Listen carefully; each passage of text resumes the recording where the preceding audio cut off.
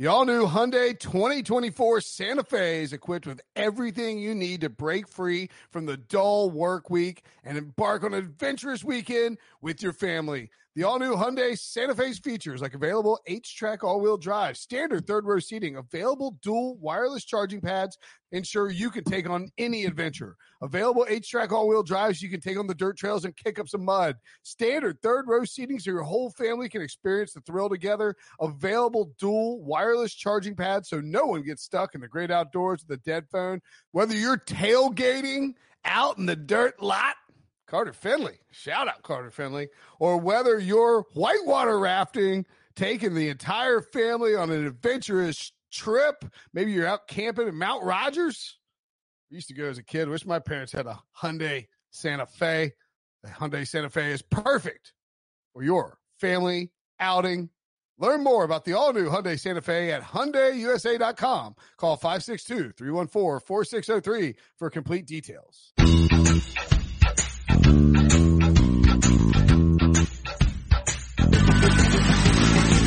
What's up, everybody? Welcome to the Pick Six Podcast, CBS Sports Daily NFL Podcast. I'm Will Brinson. I'm your host. Tuesday, December 17th. Oh, yeah. What are you pointing at, Sean? Ryan's Star Wars mug. You really have to point at that during the intro? It's unbelievable. There's too much Star Wars. All right. There it is. Sean Wagner McGough, who's, by the way, skipping work on Saturday morning to go to a Star Wars. He's going to skip an NFL game to go see a Star Wars movie for how many times, Ryan? You mentioned you're skipping the most important part. He's skipping work Saturday morning for the second time because the day before he's going to see the movie on opening night, and then he's going to go see it again like a maniac 4 hours later while missing work. There's a lot of fake news being said right now, but whatever. You guys can say what you want. Everyone knows it's fake news. I'll be tagging you in Slack in the middle of the first half of the first game on Saturday. And I'll be like, hey, Sean, what do you think about what's going on in the football game right now? I'd be curious to hear your thoughts currently. But let's also not forget about my plan on Thursday because I am 2 hours ahead of Sean. I am going to see the movie before him, text him the entire plot, and ruin the whole thing for him and tell him how much I hate the movie and I hate Star Wars and he's not going to see it and he's never going to talk to me again. I've been playing this out for 3 years, playing the long game. The problem is that I think you're kidding because I think you would know I would actually hate you for doing that, but I don't know for sure, so there's a 50% chance I turn off my phone starting Thursday afternoon and don't turn it back on until Friday afternoon. Do you remember just out of curiosity, with the new Star Wars, which is Rise of the Vulcans, does that come out on Thursday or Friday? Thursday night. Like midnight? You can find like 7:30 showings. I was a dumbass. I'm going to ruin this whole thing for you. There's no Thursday night football? Well, that's the thing is I bought tickets when they came out like a month ago, and I purposely bought Friday morning tickets because I was like, oh, I cover every Thursday night game. I can't skip that. And then it hit me like last week. I was like, wait a minute. There's no Thursday night football. So why don't you just go Thursday night? All the showings are like pretty much sold out. Oh my God. If I find a showing and I can go Thursday night, I am tweeting and tagging you on like every spoiler. See, Breach won't do it because Breach is too nice. Brinson will actually do it. I already see a showing. I see a showing right now. Starts at 4 p.m. Pacific in Nashville at 6 p.m. Central Time. There's still tickets available. This is a master plan. I'm pulling it off. I'm going to live tweet. This is going to be amazing. I'm going to get kicked off Twitter. I'm ready to do this. Brinson, you should do it too. Do it. This is actually more exciting than the Saints and Colts game that occurred on look, the Saints Colts game 34-7.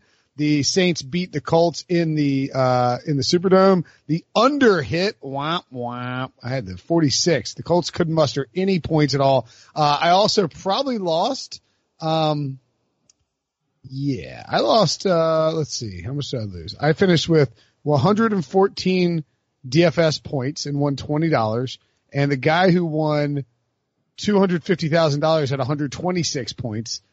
Jacoby Brissett had running a touchdown. I probably would have won a couple grand. So that's exciting. Yes, Breach. Oh, well, you're talking about your DFS. I was going to say, in bigger news, Sean and I were both knocked out of the CBS work playoffs. You guys don't know what the playoffs are because you weren't in them. I think Ryan was. You would know that I already knew that if you'd listened to Thursday Night Preview because Dubin stomped on Sean's face throughout the entire preview, talking about how he blasted his team into oblivion, how it was never close, how Sean is a pathetic manager, a lot of other stuff. I lost tonight because of Alvin Kamara. That's where I was going with this. I was in play. I was beating Joel Corey, our NFL agent friend who works for CBS Sports. He needed 6 points from Kamara, and he got it. Yeah, you weren't getting that.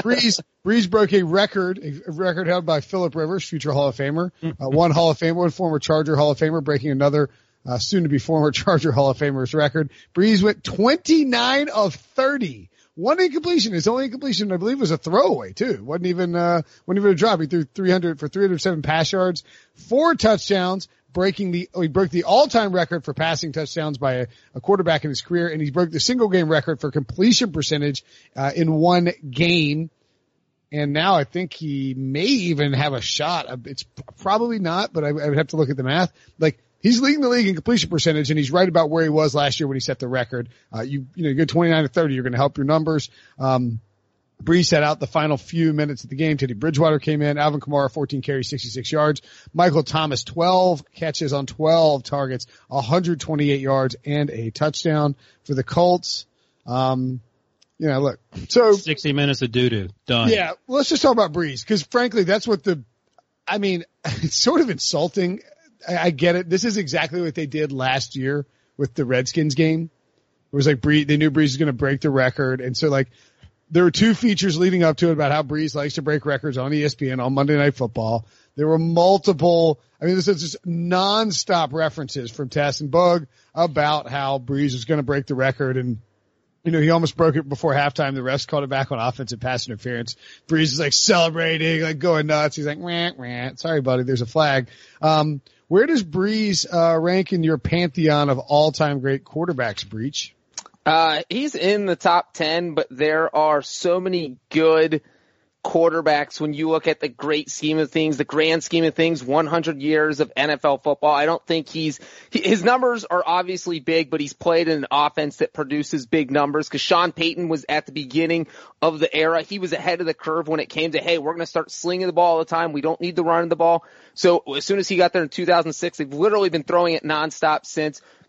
So Drew Brees, numbers-wise, fantastic. But I don't think you can put him ahead of Tom Brady. I don't think you can put him ahead of Peyton Manning.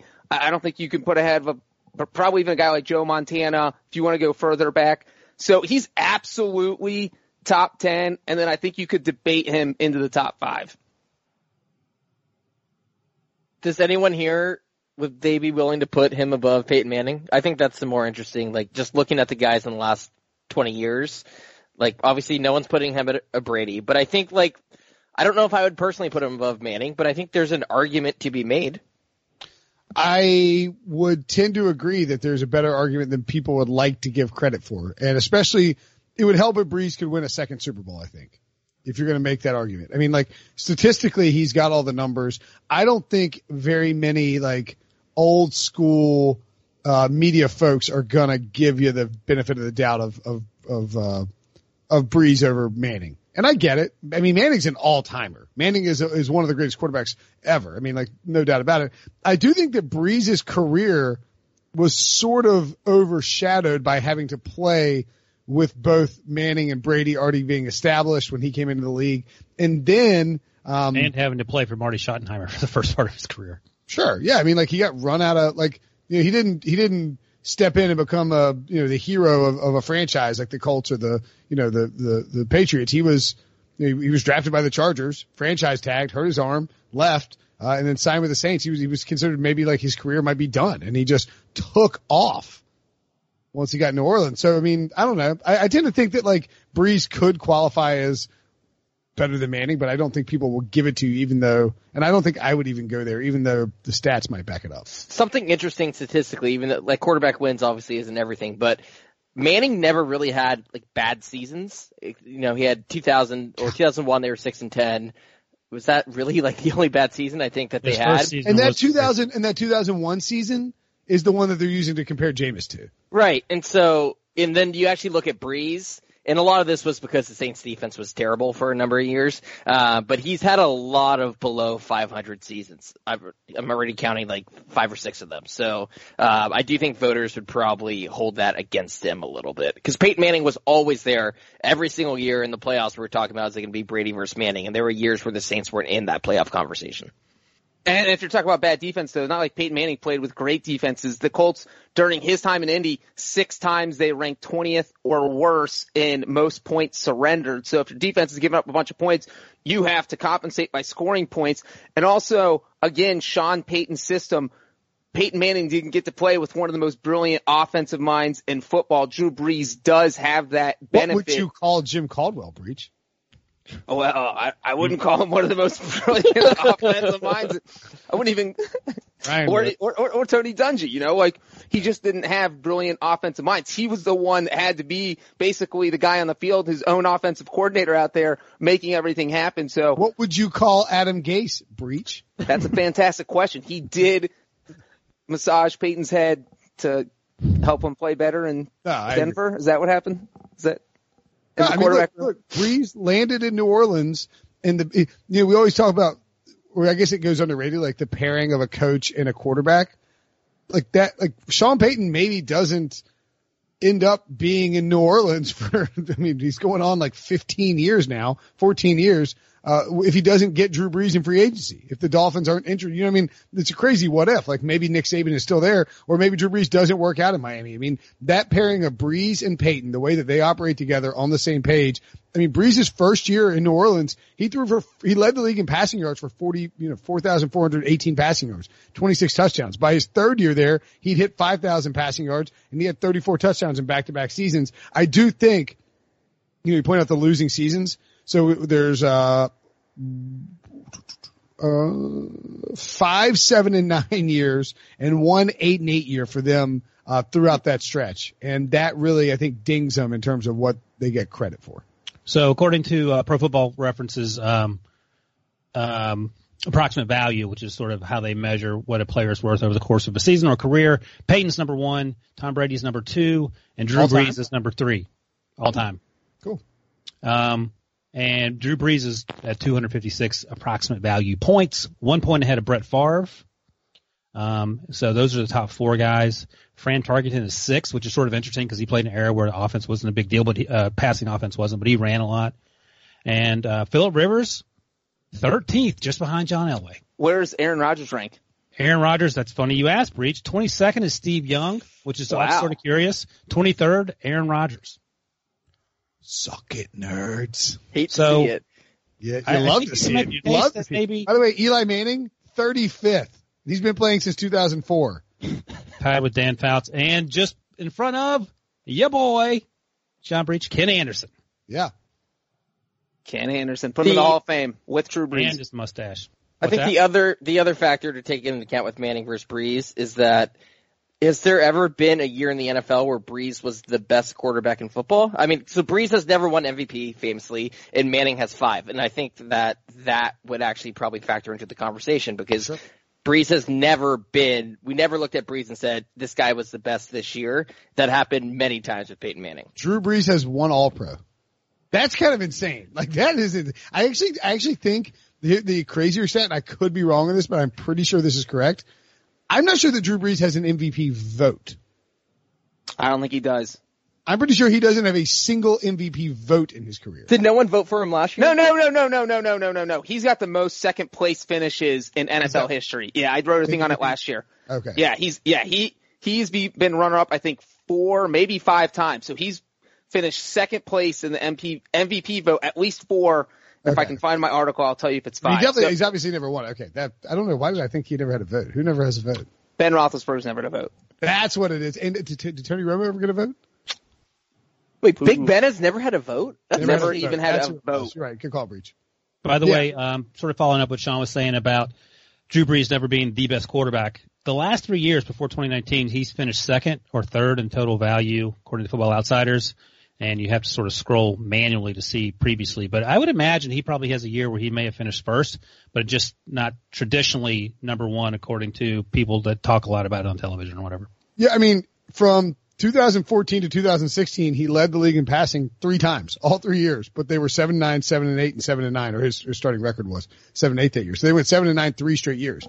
And the narrative was, well, it's great that Drew Brees puts up these numbers, but does it matter if the team can't do better than 7-9? And then they hired Jeff Ireland, after the whole Miami fiasco. He comes down there and he's done an incredible job improving the defense. Breeze's stats have seen a decline in terms of volume, but his efficiency still jacked through the roof. I mean, he's led the league in passing all 3 years of the last three. He's leading it now. 72%, which is the record. 74.4%, which is the new record. And now he's at 73.6%, but his number is going to bump up even higher because of tonight. So, I mean, yes, Ryan. What did the Saints finish in 2011, their record? Do you have that in front of you? 13-3. 13-3. Drew Brees was number 1 in total value that year, number 2 in value per play, ahead of Aaron Rodgers, Tom Brady, and our guy Tony Romo. So he was the top quarterback in 2011, according to the advanced metrics, and probably according to people who watched him play a lot. And Aaron Rodgers won MVP. Aaron Rodgers won because they went 15-1, and Aaron Rodgers won MVP. That's right. I mean, like that's been the issue. You're right, Sean. Like he never has been the top quarterback. It's not that he wasn't one of the 2 best, but he won Offensive Player of the Year that year in 2011. But he's always been like it's like they call it brother-in-law golf. Like when you play well on one hole and then like you play well on one shot in like a Captain's Choice format. Like it's just like you just happen to be like Breeze has always had someone else just pop up and put up a huge year whenever he was playing well. Yeah, and that's what I was about to say. So it is 4. He's finished runner-up for the MVP 4 times. 1, which I can't believe we didn't bring up right away, was last year to Patrick Mahomes. He was the only other person that got any votes. And so he lost because of a historic year by Mahomes. 2011, even though he was best value per play, he was Aaron Rodgers because that historic year where Rodgers had 45 touchdown passes, just 6 interceptions. I think the Packers went 15-1 that year. Was that the year they went 15-1? Yeah, So that took a phenomenal season. 2009, he lost. Remember the Colts and the Saints were the only undefeated teams late in the year, and the Colts famously sat their guys, right? The Colts sat their well, the Saints sat their guys, I think, in week 16, in the final week of the season. Well, they'd already lost, and so they weren't worried about going undefeated. And 2009 was the year he probably should have won it. That's where Peyton Manning won it with 33 touchdowns, 16 interceptions.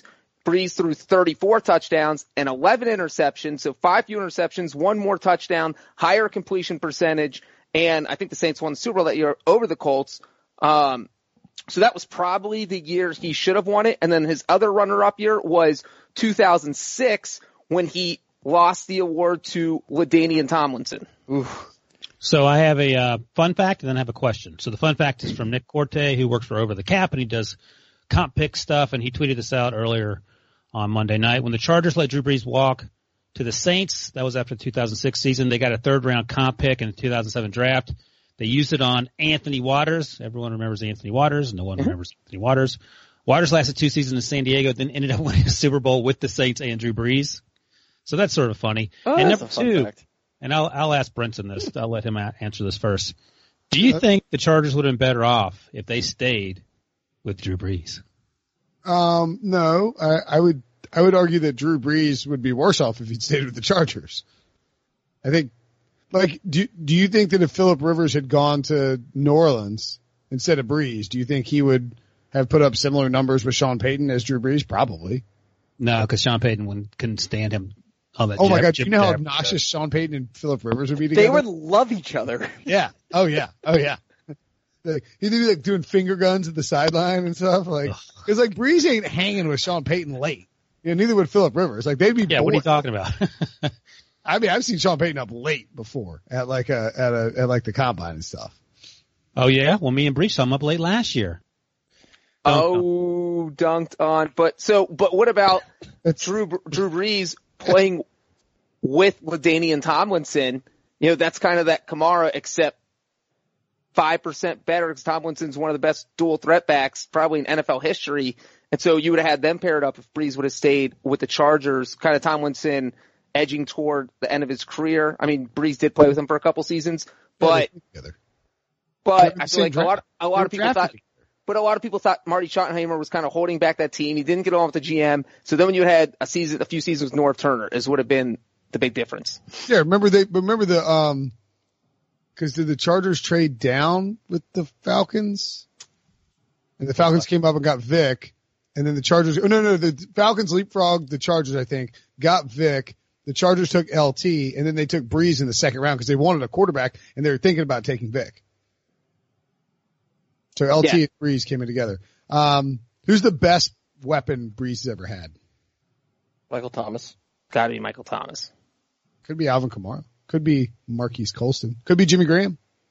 It's Michael Thomas. I think he's the best receiver in football right now, and I think the only reason he doesn't get talked as often as like Julio and DeAndre Hopkins and before this past year Odell and Antonio Brown a few years ago is because he's so good that he makes it look too easy. Like he's just wide open all the time. And he did make a one-handed catch on Monday night. That was pretty remarkable. But you don't really see that from him all the time because he does play with a really accurate quarterback and because he's such a good route runner that he always has 3 yards of separation. I'd love for there to be a stat of like amount of separation from nearest defender when you make a catch. That would be a great stat because I bet you he leads the league in that. They need to get an all 22 camera on Michael Thomas because I feel like that's the only way to truly appreciate what he does on the field. Because going into the game, if you're the fan of the other team, if you're a Colts fan tonight, you're like, oh, we need to triple team Michael Thomas. There's no way we're going to let Michael Thomas beat us. Yet somehow he gets open. He's a yard or two open on every single play, even though he's the focus of the defense, and he still puts up huge numbers like he did on Monday night, 12 catches, 128 yards, and a touchdown. And a lot of people are probably just watching thinking, how is the best player getting open all the time? And it's because he's such a tremendous route runner, and he's just embarrassing every secondary he plays against. My favorite. Marcus Colton, 2006 to 2015, former tight end, I believe, out of Hofstra. 9,700 yards, averages 13.7 yards per reception, which is nearly 2 yards more per reception than Michael Thomas. Has 72 touchdowns over that span. Michael Thomas had 30 coming into tonight's game. So, I mean, Marcus Colston's in the conversation. I'm assuming Michael Thomas will surpass Jimmy Graham's in the conversation too. Like Michael Thomas, if he keeps doing what he's doing, will be the best ever. But like, I mean, if Brees only gets 3 years with Michael Thomas, is he really the best weapon ever Brees ever had?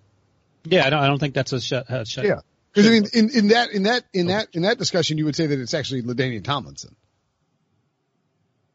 Well, I mean, you're just handing him the ball, though, or you're passing to him.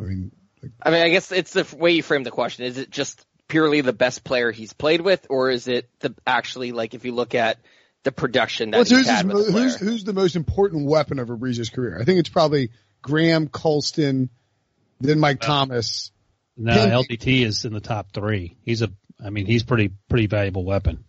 No, I'm saying like he didn't get, like he only played with LDT for, I guess he got 4 years. Yeah.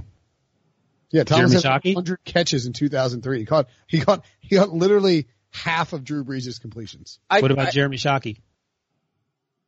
That's a joke. I like the Graham argument. I still go Thomas, but I like the Graham argument because that was also in an era where these like really elite pass catching explosive tight ends that weren't blockers, I felt like were becoming like a thing and they weren't around the league yet. Like it was like him and Gronk were like revolutionizing the way tight end it felt like was being played. Yeah, they drafted him in the 3rd round in 2010 and from 2011 to 2014 before he got traded, which it's hard to believe he got traded that long ago. Jimmy Graham had 46 touchdowns. Yeah, he was unstoppable, but he's sort of slowed down. He's not the player he once was. I'm blaming Aaron Rodgers. Or Russell Wilson. Yeah, he had the problem in Seattle. All right, so again, like I can't stress this enough. You don't need to know anything about this game. Like the Colts did nothing. They couldn't do anything. It was just Brees. It was a celebration for Brees. So you know what I did during this game? I paused it and I watched a documentary about people paddling down the West Coast. That's how bored I was. And I would go back and I'd fast forward through the commercials. I just couldn't sit there through the whole thing. I was so like, this is mind-numbingly terrible by the Colts. I mean, this is the oldest you've ever been on this podcast. Like the oldest old man story. And I watched a documentary on cereal. Is this the game that finally makes Frank Reich say, okay, maybe we actually do need a quarterback next year? Because Jacoby Brissett sat out there and he was like reverse Drew Brees, bizarro Drew Brees, where if Drew Brees is super accurate, Jacoby Brissett couldn't complete a pass. He was overthrowing guys all night. He missed at least 5 guys who were completely wide open. And maybe the Colts only lose 34-14 if Jacoby Brissett could actually complete a pass. I mean, and he's been pretty bad since he came back from his injury. So I'm not sure. Where did he go to school though, Breach? You know, that's true. I mean, don't get me wrong. I mean, he wasn't great out there, but he was constantly under pressure. He's throwing to Zach Pascal, Marcus Johnson, Dontrell T.Y. Hilton, Dontrell Inman, a very injured T.Y. Hilton, Jack Doyle. I think he's still injured too. I mean, you can say he looks terrible and all that. I don't think he's 100%. He's wearing the big bulky knee brace, and I don't think Frank Reich I mean, he only has one more year left on his deal, so they probably have some sort of contingency plan anyway. But here's the problem. This has not been a good stretch run for Frank Reich. And I get that everybody's hurt and the defense is bad and Marlon Mack missed a few games, but like they're trying to force the run instead of just I don't understand why they're not in this game. You're watching the Saints go up and down on you. You go score some points. Spread it out. You just said they tried to, and he kept getting hit. and it's brief pointing out he couldn't complete a pass. I mean, their possession, it went punt, downs, punt, touchdown. And that first punt got blocked. Yeah. Which was kind of fitting because Drew Brees' first game ever with the Saints was in 2006 when Steve Gleason opened it up with that punt block against the Falcons. That was the first game back at the Dome after Hurricane Katrina. And so now it's career kind of full circle because you break the records in the Dome with a punt block on the first possession. Little fun fact. That's all. I mean, I understand that I'm a homer, but I'm not. I think you guys are. You might be right by being down on Jacoby Brissett, but I don't think you're. I'm not down on him. No, I'm talking about Sean, and Sean hates him. Just because it's only been the last 4 weeks or so that I've been saying he might be injured. That's why I'm not down. I think he's injured, and I think you're I thought Booger and Tess pointed this out pretty well on the broadcast too. Like Frank Reich made it clear that he said that he told him Brissett's their guy. Well, the problem is that they're too good of a team that they're not going to be like in that position to go get a top quarterback in the draft, right? Because I mean, they finished the year against the Panthers and Jags, and I feel like they could win one of those games, maybe even both of them.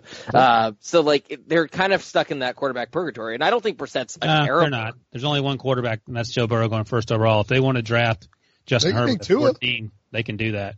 I mean, I'd be fully on board with that, or we've talked about a lot how this is going to be a very active veteran quarterback market, more so in recent years, or at least in my memory that I can remember. So I think they could be a player for one of those types of, like, I'm not saying get rid of Brissett. I'm saying bring in someone else, and kind of like how the Titans brought in Tannehill for Mariota. Yeah, I don't have a problem with that. I mean, yeah, but who are you bringing in? Andy Dalton.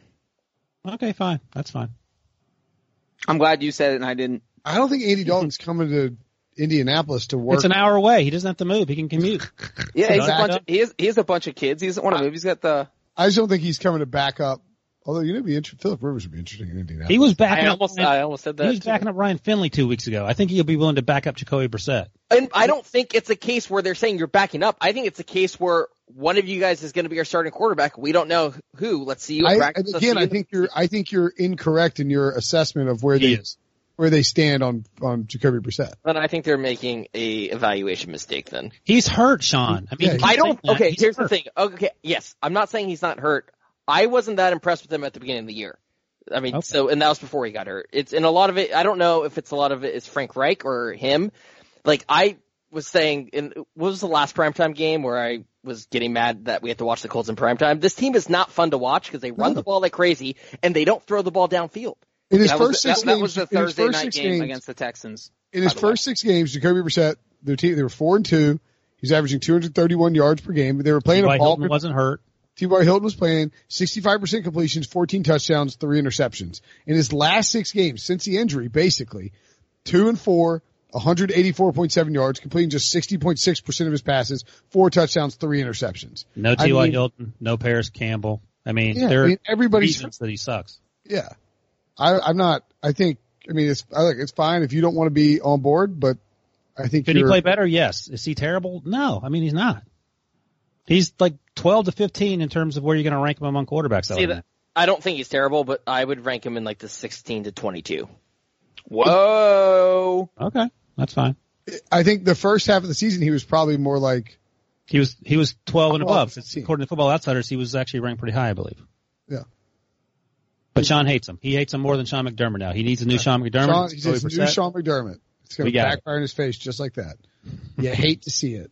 You hate to see it. You hate to see it. All right, let's get to some. Playoff race. So the Saints remain at the number 3 spot. They are ahead. Seattle is the number 1 team. They have the tiebreaker. Seattle 1, Green Bay 2, New Orleans 3. They're all 11-3. Dallas at 4th is 7-7. Seattle is ahead of San Francisco in the NFC West based on their head-to-head matchup. Green Bay and Seattle are ahead of New Orleans based on conference record. So when you have the three teams in that spot, you filter out one of them, and they do that. The Packers and the Seahawks are 8-2. The Saints are 8-3. Seattle is then ahead of Green Bay based on their common games record, 4-0 to the Packers 2-2. That's how you get the 1-2-3 situation. Can I point this out quickly? Because as you mentioned, San Francisco's the fifth seed, even though they have the same record as Seattle, Green Bay, and New Orleans. And I typically don't care about this stuff. I'm fine with the way the format is now. But seeing this and seeing Dallas at 7-7, does anyone feel like you should go by records and then reseed, or is everyone fine with the current situation? Typically, I've been fine with it, but after seeing sort of the way this sets up, I'm like, all right, this is sort of silly. I'll let you go ahead, Breach. Go ahead.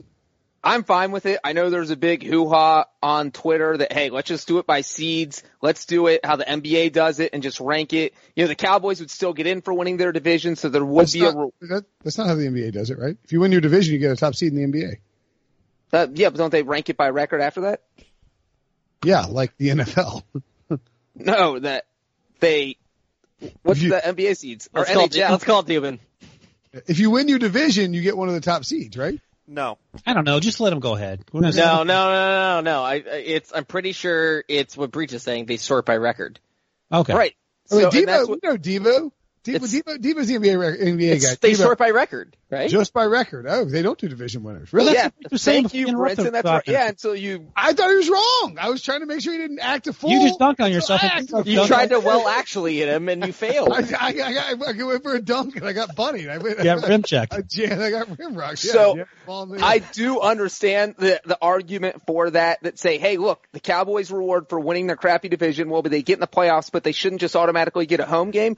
But if you look at what's happened since they realigned the divisions in 2002, there's really only been 3 seasons where people have been just complaining outright loud. That was the Seahawks in 2010, the Panthers in 2014, and this year. So you're talking 3 out of 17 or 18 seasons. I just don't think it's enough to, and that always, the other part of that is that the 5th seed, the first wild card, has to have a really good record to make it look even stupider, which doesn't always happen. So, you know, if you have a 9-7 wild card going to an 8-8 division winner, nobody thinks that team's getting screwed over. It only happens if that 5th seed finishes with 12 or 13 wins, which is just so rare that, you know, I don't think they need to blow it up and start over. But I get the argument. Yeah, I'm typically fine with it too. The way the Cowboys are playing, if they have a losing record, and more importantly, if the 49ers are a 5th seed and they have like 12 wins or something, that seems borderline silly. I kind of like it. Like, even though it's not fair, I just kind of, like, football's already like a single elimination, like weird things happen that I'm fine with letting it ride. Yeah, I won't get mad about it. And it only happens it doesn't happen all the time where like you see these terrible teams, like, so I'm fine with it. Wait, so I was just reading because I was curious, like when they changed the NBA thing. And in 2016, they changed it. Did you? I didn't know this. You're not guaranteed to make the playoffs if you win your division. That's another great idea. Like Cowboys, you don't need, like if you're the 9th best team in the conference and you win your division is just terrible, you don't make the playoffs. That's incredible. Jason Garrett would be currently on the Dolphins staff as an assistant right now if the Cowboys weren't assured a spot in the playoffs atop of the NFC East. It is entirely possible that is the case. Let's get to some. Oh yeah. So, and obviously if the, Saints, Seahawks, and Packers all win out, I think the order remains the same. I don't think they would go to like strength of record or anything like that. So, the Saints are at the Titans in week 16, and then they have at the Panthers in week 17. So both road games, but both very winnable road games. Tennessee's playing pretty well, but I think they could take them down. Seattle is 2 home games, Arizona, San Francisco, Green Bay, at Minnesota, at Detroit, and then, San Francisco, the Rams, and then at Seattle. So probably the toughest road there is San Francisco. Did our expert weigh in on which teams are going to show up for week 16 and which teams are going to sit? Yeah, who will be sitting from these teams on week 16? Well, all these guys need to clinch something, so they're obviously... they've all clinched a playoff spot, so I'm sure they'll be resting. They need to clinch home field advantage, but the teams they're playing, who knows what kind of motivation the Panthers are going to have in week 17 when Will Grier's starting and it's just going to be... I'm sorry, who's starting? Grier. Wilger. Is that his name? Okay. Yeah. So I got a raspy voice. That's what a 72-hour bender in Vegas does. I used all my voice at the last night's recap. But yeah, and then you don't know what kind of motivation the Redskins are going to have when they play the Cowboys in Week 17. The Detroit Lions. You don't think Matt Patricia, you trust him to get that team pumped up to play the Packers in Week 17? Are you kidding me? We're talking Week 16. Why are you skipping to Week 17? No, but I'm saying what are these other teams' motivations? And Brinson said any of these games. He named the last 2 games on each schedule. So I'm just looking at all these games as a whole. And so there are definite benefits to playing teams that might not have anything to play for. Yeah. You want to play worse teams than Week 16. But also worse teams that have been getting shellacked all season. I would want to play the Lions. You'd rather play the Lions You said the Ravens were going to sit Lamar Jackson in Week 16. You said that 3 weeks ago. And Week 17. I said both weeks. Yeah, look, I agree with Breach. I think you want to play the bad teams and not the good teams, and that's why, in all seriousness, like the 49ers, like I think you have to look at them as the team most likely to not get the bye, because I think conceivably, I think they'll beat the Rams, but they could lose that game. And I think in Seattle, I would take the Seahawks to win that game. Yeah.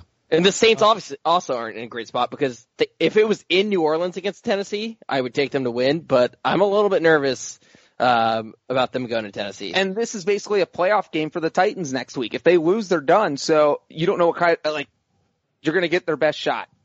They're not done though, because the Steelers, they don't even know who the quarterback's going to be, and they got to play the mighty Jets. The Colts, by the way, eliminated from the playoffs. Mercifully. Yes. Thank God. They were leading the division like 3 weeks ago. Insane. What did they start? What was their record to start? 4-2. They hit a rough patch. Yeah, they're 2-4. They're last. They were 5-2. 5-2. Yeah, there you go. Not great, Bob. All right, let's get to some news, and then I forgot to mention we do have Jonathan Jones after the break. He was in. But I teased it last night, so I'm fine. Let's see, who do we want to go here? Oh, Janoris Jenkins, claimed by the Saints. What do you think about that, Sean? Saints owe Jenkins 2 weeks of salary at $597K per week. And then a 2020 contract that's scheduled to pay him $11.25 million, but I believe they can pretty easily cut him if they decide. Yeah, I don't really see the risk, and I like it. And I think, look, he's a few years removed from being one of the better corners in football, but I have to imagine just being in New Orleans and being on a better defense with a better pass rush would help him. And to your point, if it doesn't work, just get rid of him. I don't see any downside. I like it. Why? He only should have been claimed by a contender.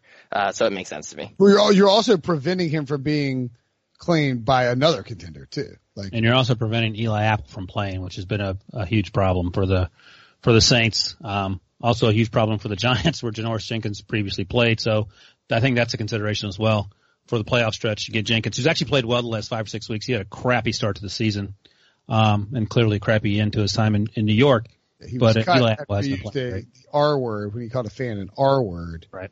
And then he would apologize. That was they weren't going to cut him until he refused to apologize. By the way, they're giving Drew Brees the game ball in the Saints locker room. There's some sort of fluorescent club style lighting going on. Wank, wank, wank, wank, wank, wank, wank, wank, wank, wank, wank, wank, wank, wank. Like that? Pretty much, yeah. Basically that. Was that a wank, wank, wank, wank, wank, wank? That was from NHL 96 Sega. Oh, nice. Breach. Oh, no, actually, Ryan, I'll let you do this. Terrell Suggs, claimed by the Chiefs. Your boy. Suggs, one of your 5 favorite players of all time. Future Hall of Famer. Yeah, future Hall of Famer.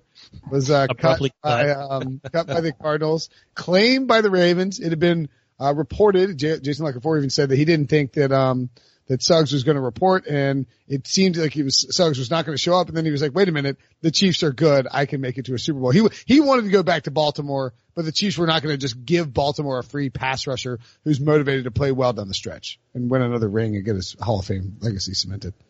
Preach, I want to give you the chronology of last Thursday, Friday, because you were traveling to Vegas to celebrate your sister's 40th birthday.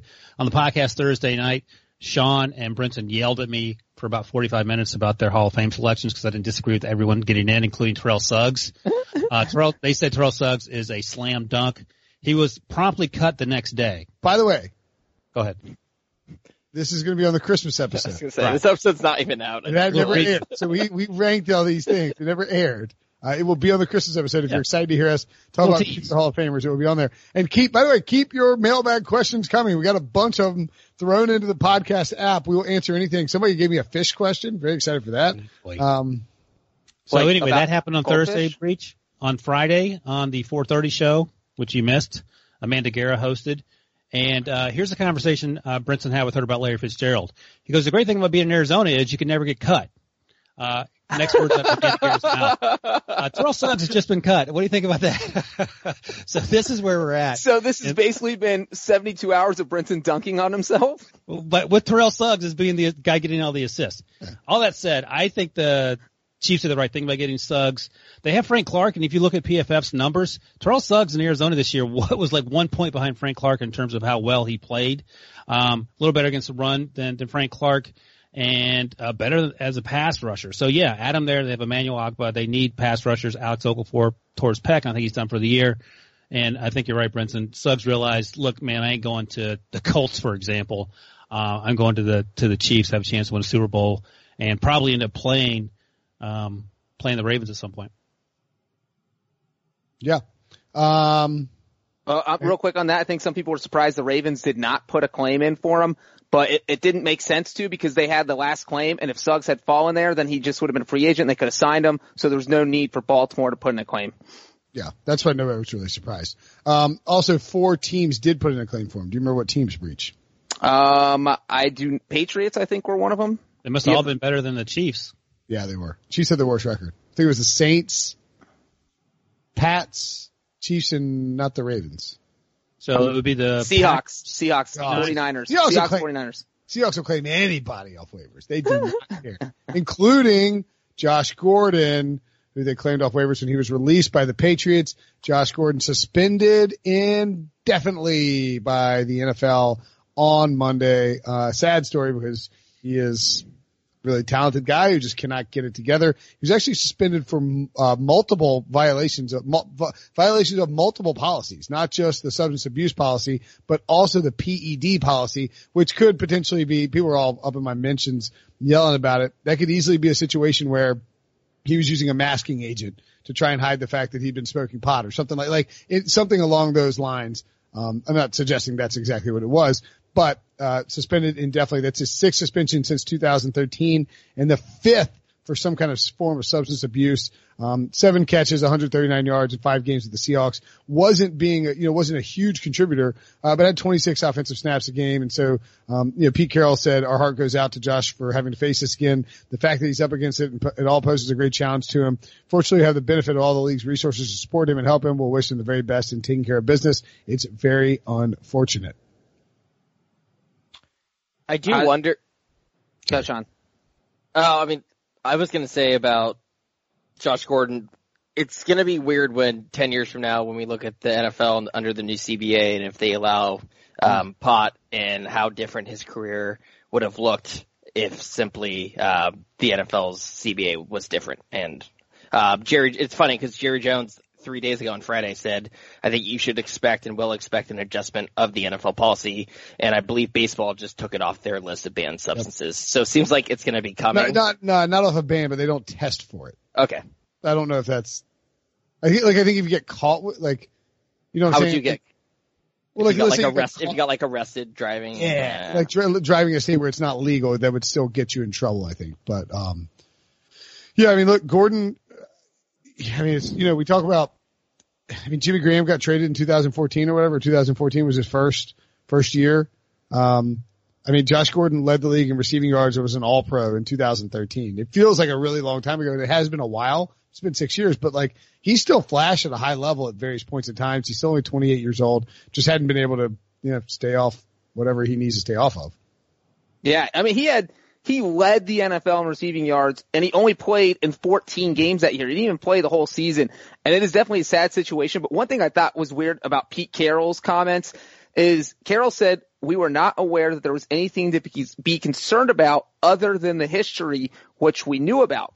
Now, My only thing there is like, Pete, do you think Bill Belichick is just giving away talented players? Or, like he would not have gotten on a roster where they have no wide receivers. No wide receivers. I mean, that should have been your giant red flag. So I don't know that the Seahawks, I don't know how they couldn't have known anything, just because the Patriots got rid of them and they were desperate for receivers.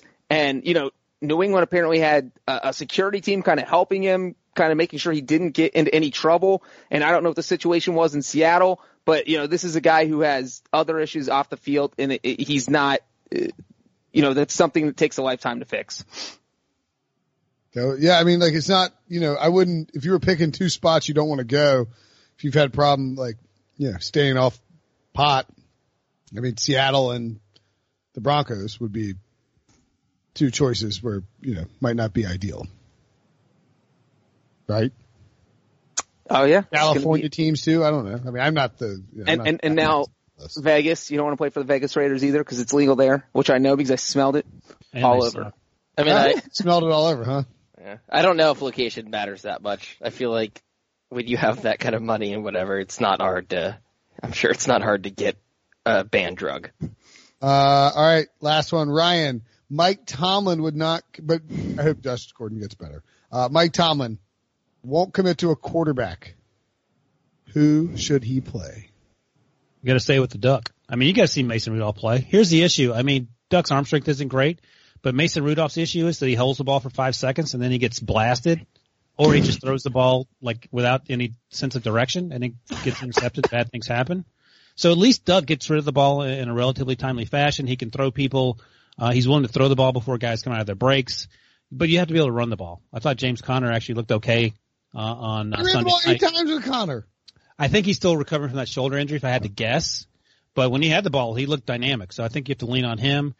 And what you can't do when you go to New York and face the Jets is have Mason Rudolph turn the ball over 12 times. You just run the ball, throw screens, throw short passes, and let the defense continue to play like it plays and win 10-7. And then get to 9 wins and see what happens in that Titans-Saints game. But Mason Rudolph hasn't played in a month. He hasn't looked the same since he got blasted in that Ravens game in Week 5. And I'm sure his confidence – look, he lost his job to a guy who's 4 feet tall and can't throw the football 30 yards down the field. You think his confidence is an all-time high if he has to come back in? I don't think it is. I would venture a guess it is not at an all-time high right now. It is James Washington, the guy he played with for 4 years, has a better relationship with Duck Hodges in terms of catching the football than he does with Mason Rudolph. And duck hunting. I mean, they threw the ball 38 times with Duck Hodges against the Bills. That's not going to work out. You are 100% going to lose if you do that. Yeah, well, the issue came on that first pick six to Trey White, on that out route that he threw too far inside. Before that, it was sort of fine. And that dumb fumble down towards the goal line. I mean, Tre'Davious jumped that route. Like, it was a good Well, pick. it wasn't a great throw, but yeah, Trey White's awesome. Yeah. I mean, you can't have Duck Hodges thrown 38 times. All right. Anything else you guys want to hit on from the day in the news? Nope. The Bears are going to sign Duck Hodges next year. Ooh. Duck Hodges, Jameis, and Phillip Rivers. And Andy Dalton. Hey, at this point, I would take Jameis. Andy Dalton. You take Jameis? I do not want Jameis, but out of all those quarterbacks in terms of strictly football, I would rather have Jameis. So you're in on Jameis, huh? No, I don't want Jameis as the Bears quarterback. I don't want a rough for year for you. You're Sean McDermott. Your Bears regression thing is looking ugly. Your Sean McDermott thing. Oh my God, this guy, I wake up to, he retweeted a tweet that I had in like August. And I went back and I searched your name and Garrett Bradbury and I almost retweeted your Rookie of the Year prediction. But you know what? I'm above that. I'm sorry. People are like retweeting, this aged well. I was just like, yes, I'm sorry I got a preseason prediction wrong. That never happens in the NFL. One of our podcast listeners found the tweet and DM'd me and said, you hate to see it. And so okay. That's better than I thought. I was like, did you actually go look back for a tweet about this? Yeah. A podcast listener DM'd me and was like, do you remember this tweet from Sean's? I was like, no, that's good. I'm going to retweet it. He said, you hate to see it. I got John, a every DM time that happens. All you need to do, if you kept a screenshot, is tweet out the screenshot of him making fun of Mike Glennon, and he'll shut up for 5 minutes. I got a DM from a podcast listener who told me to keep living my best life and keep microwaving my food, and that the people are behind me. Are your DMs open too? I mean, we're on a podcast. You got to open them up. Oh, yeah. There you go. Here's your open breach. Wide open. Wide open. Here's the thing. why does someone have to DM me? Why can't they just tweet it at me? Because Like, it's a private conversation. If you can't say that they support my love for Brussels sprouts, publicly on Twitter, then I don't need to open my. Amen to that, brother. Yeah. Yeah, I don't know about that. I wouldn't publicly say I like Brussels sprouts, but if I secretly liked them, I would let you know via DM. Well, I don't want the support of those people. You got to be proud of it, man. Well, then you're not going to have any supporters, Sean. I do. We have 2 people left reviews saying they want to come to Thanksgiving 2039. 2. Good.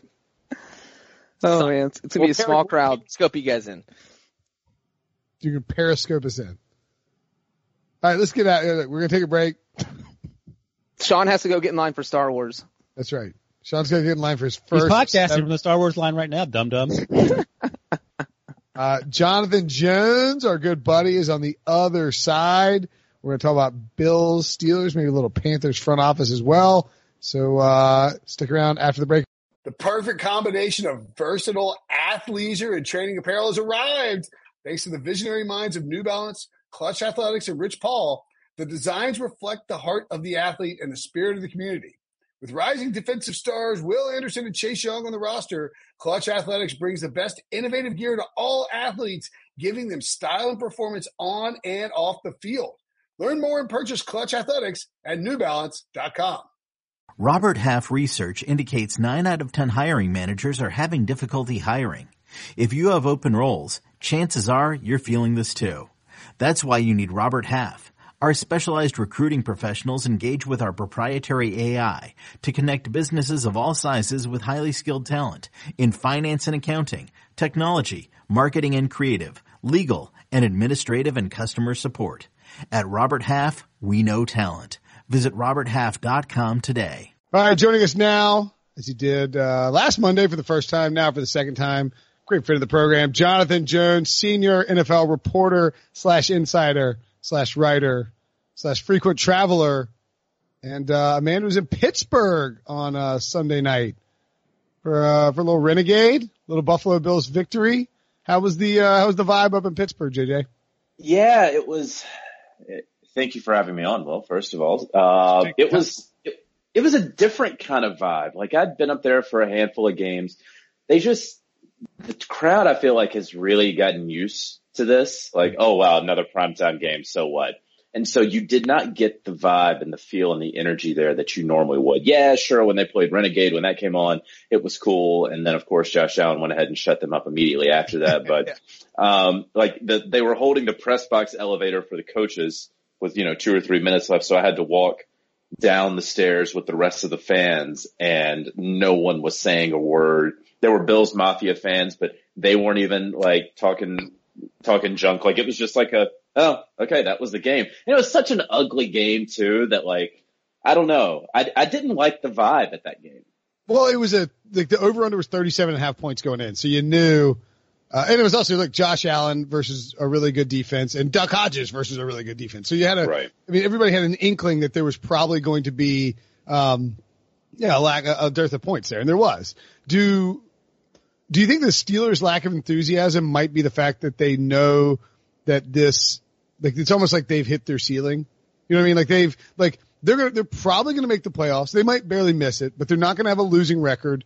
There's only so much they can do with what they have to work with on offense, right? Yeah, right. They do kind of have to know that. Like, the old cliche is, all right, well, once you get into the playoffs, anything can happen. And it's like, well, that's not true for the Pittsburgh Steelers. Like, they can get in there with Duck Hodges, and then he's not going to throw into the middle of the field. And then James Conner's going to do his best, and the merry bunch around him might get 7 yards total rushing. And then, as best as James Washington can play if Juju Smith-Schuster is out, of course, Juju will be back, by the 1st of January, as we all would assume with that knee. But yeah, that's about it. So they get in, and then they're just going to get beaten up pretty rough on the road, January 4th or 5th.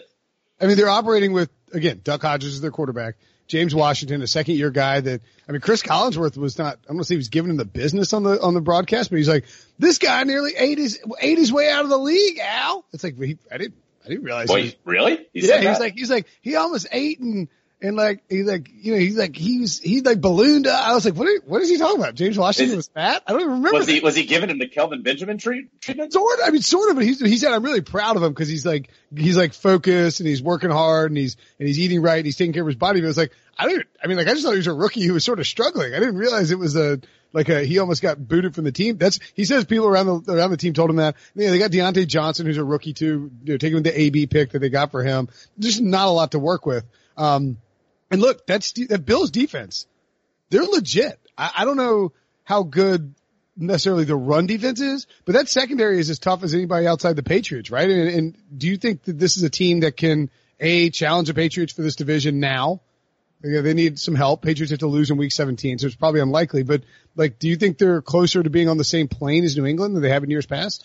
It's so difficult to say the same plane as New England because you can't talk about New England and only talk about 1 year increments, right? Yeah, that's fair. But if we only talk about these two teams playing on a given weekend, yes, the Bills are as close to the Patriots as they have been in a long time to winning that game as a coin flip, right?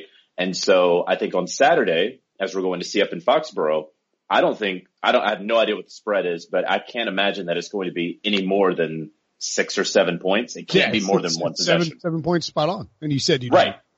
I don't know. Maybe I'm good. Maybe I'm Mr. Vegas. But yeah, they're as close as they ever have been. And then of course, whatever happens with the Patriots this offseason could help elevate those Bills because obviously what Sean McDermott and Brandon Beane have been able to concoct there. Listen, we knew that last year they were going to struggle. They had the cap issues. They were going to go through some growing pains with the rookie quarterback. I'm not saying Josh Allen is at all a finished product. He still does a lot of the things that drive me insane that made me not like him in the pre-draft process. But there's no doubt that he has played so much better in his sophomore season in the NFL than even I expected him to. For sure. How well do you know Brandon Beane and McDermott? Because, obviously they were at Carolina for a while. I don't know how much your crossover was with them in terms of. Yeah. I got to know them pretty well. And Beane, I think has done a fantastic job. How much do you think David Tepper would like to have Brandon Beane in Carolina right now?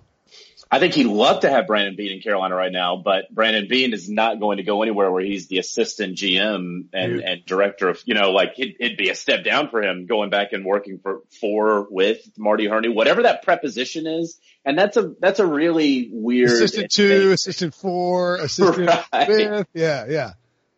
And I don't know what Marty's role is necessarily going to be. Is he going to be super scout emeritus with the Carolina Panthers? Is he still going to maintain GM role? Is he just simply college football talent evaluator? I don't know what that means. I want to get to that in a second. But actually, no, we'll just go to it now. We can come back to the Bills in a minute. Because I think that is interesting. There's two things with the Panthers that are in the news. Debo's slamming his head up against the wall. He's like, why are you not talking about the Bills anymore?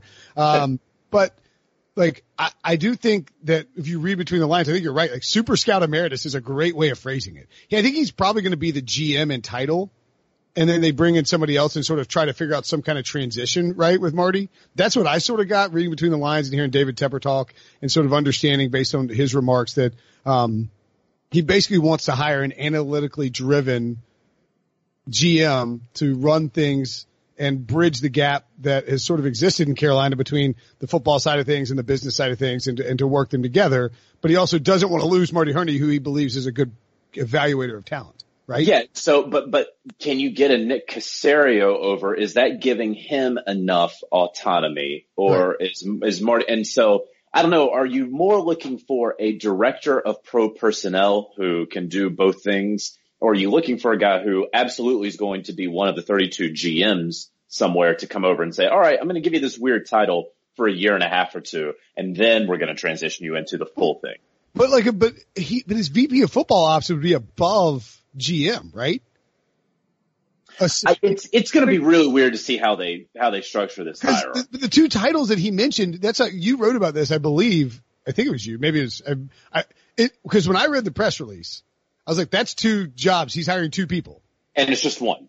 It's one, but it's like one job is above the GM and the other job is below the GM. So it's almost like he's making it like a second GM, but he's giving him the VP title. So that way whoever he brings in, Marty would have to report to in theory.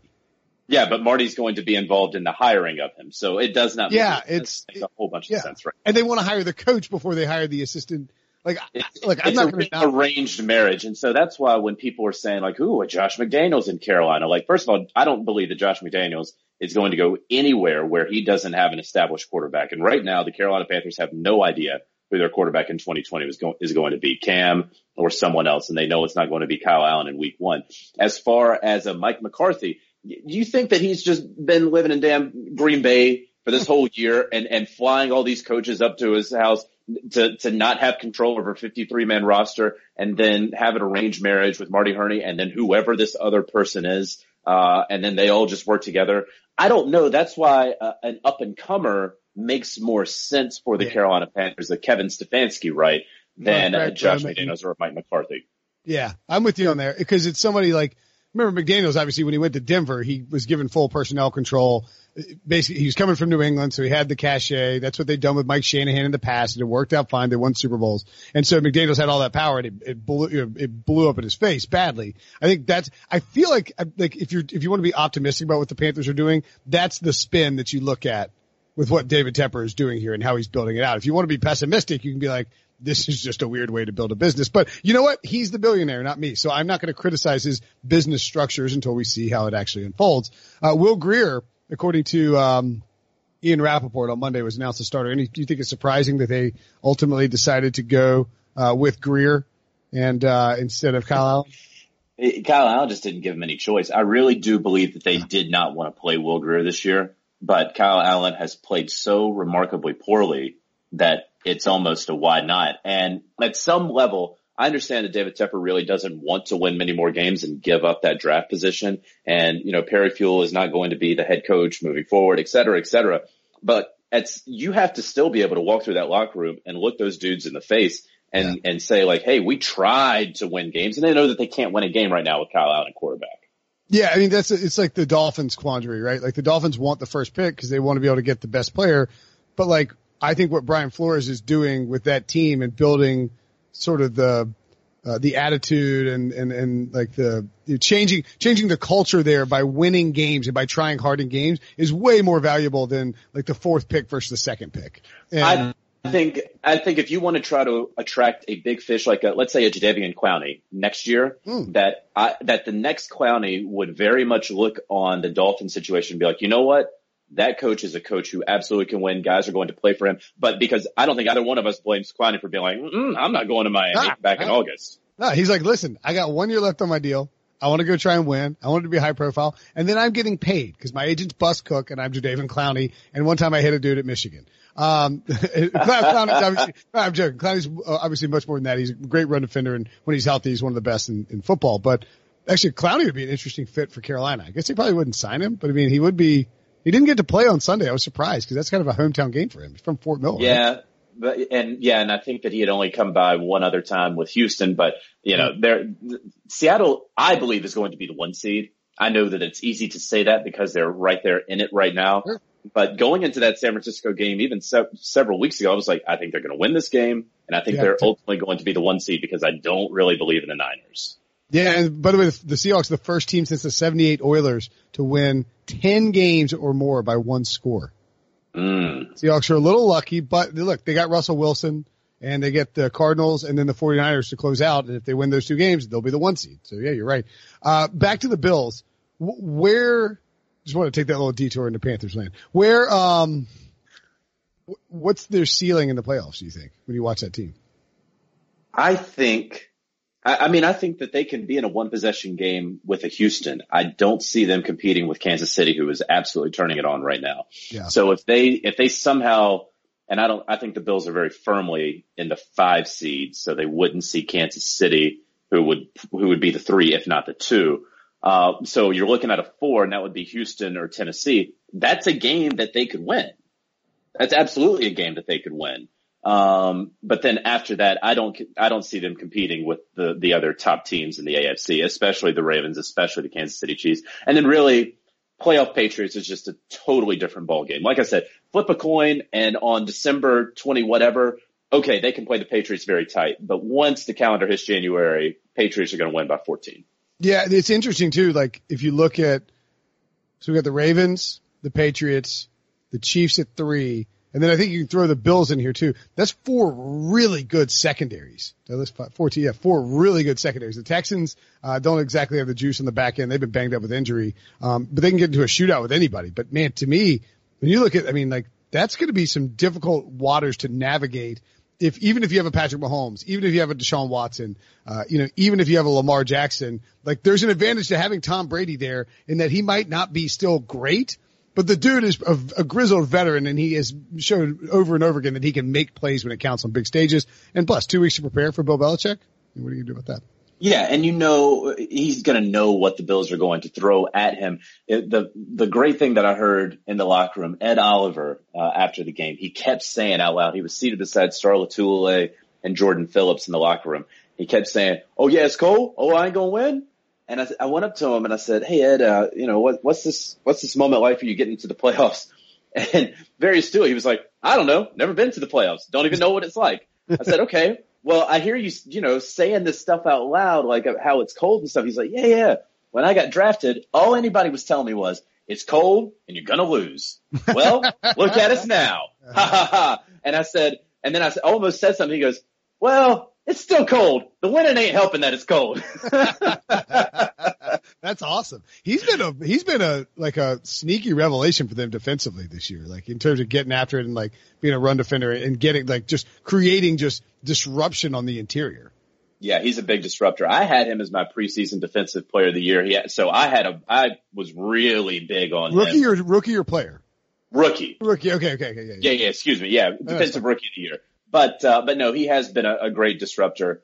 I love the way that this Bills defense is working in concert together.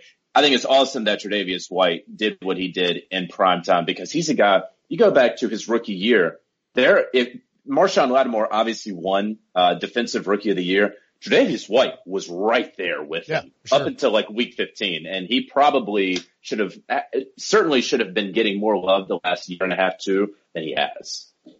What about JJ? I was coming JJ Watt. TJ Watt. Think he's the defensive player of the year? So what did he have a half sack yesterday? So he's up to like 13. He has maybe 6 forced fumbles. He's really good, but I don't know. It's difficult for me to place him. This is a weird defensive player of the year race. There's nobody who's like a slam dunk. No, but like for me, it has to be Stephon Gilmore because right now, like quarterbacks are averaging a 12 passer rating going his way. And there's just he's the most shut down, locked down corner since Revis. Like we've seen guys as blips on the radar. We saw Josh Norman in 15. We saw Jalen Ramsey have a really good year. When was that? In 17 or 18, 17. But then 17. And then okay. But Stephon Gilmore was absolutely the number 1 first team All-Pro last year. And now he's been even better. And without Stephon Gilmore, remove him because there does need to be an element of value to defensive player of the year, right? I think that we rely too much on the V in MVP voting and just because there is no V in defensive player of the year that we don't talk about it. But you remove Stephon Gilmore from the Patriots defense, what do you got? You've got a 10-6 Patriots team. I don't know. Seriously, they might. I mean, he flipped that game against Cincinnati.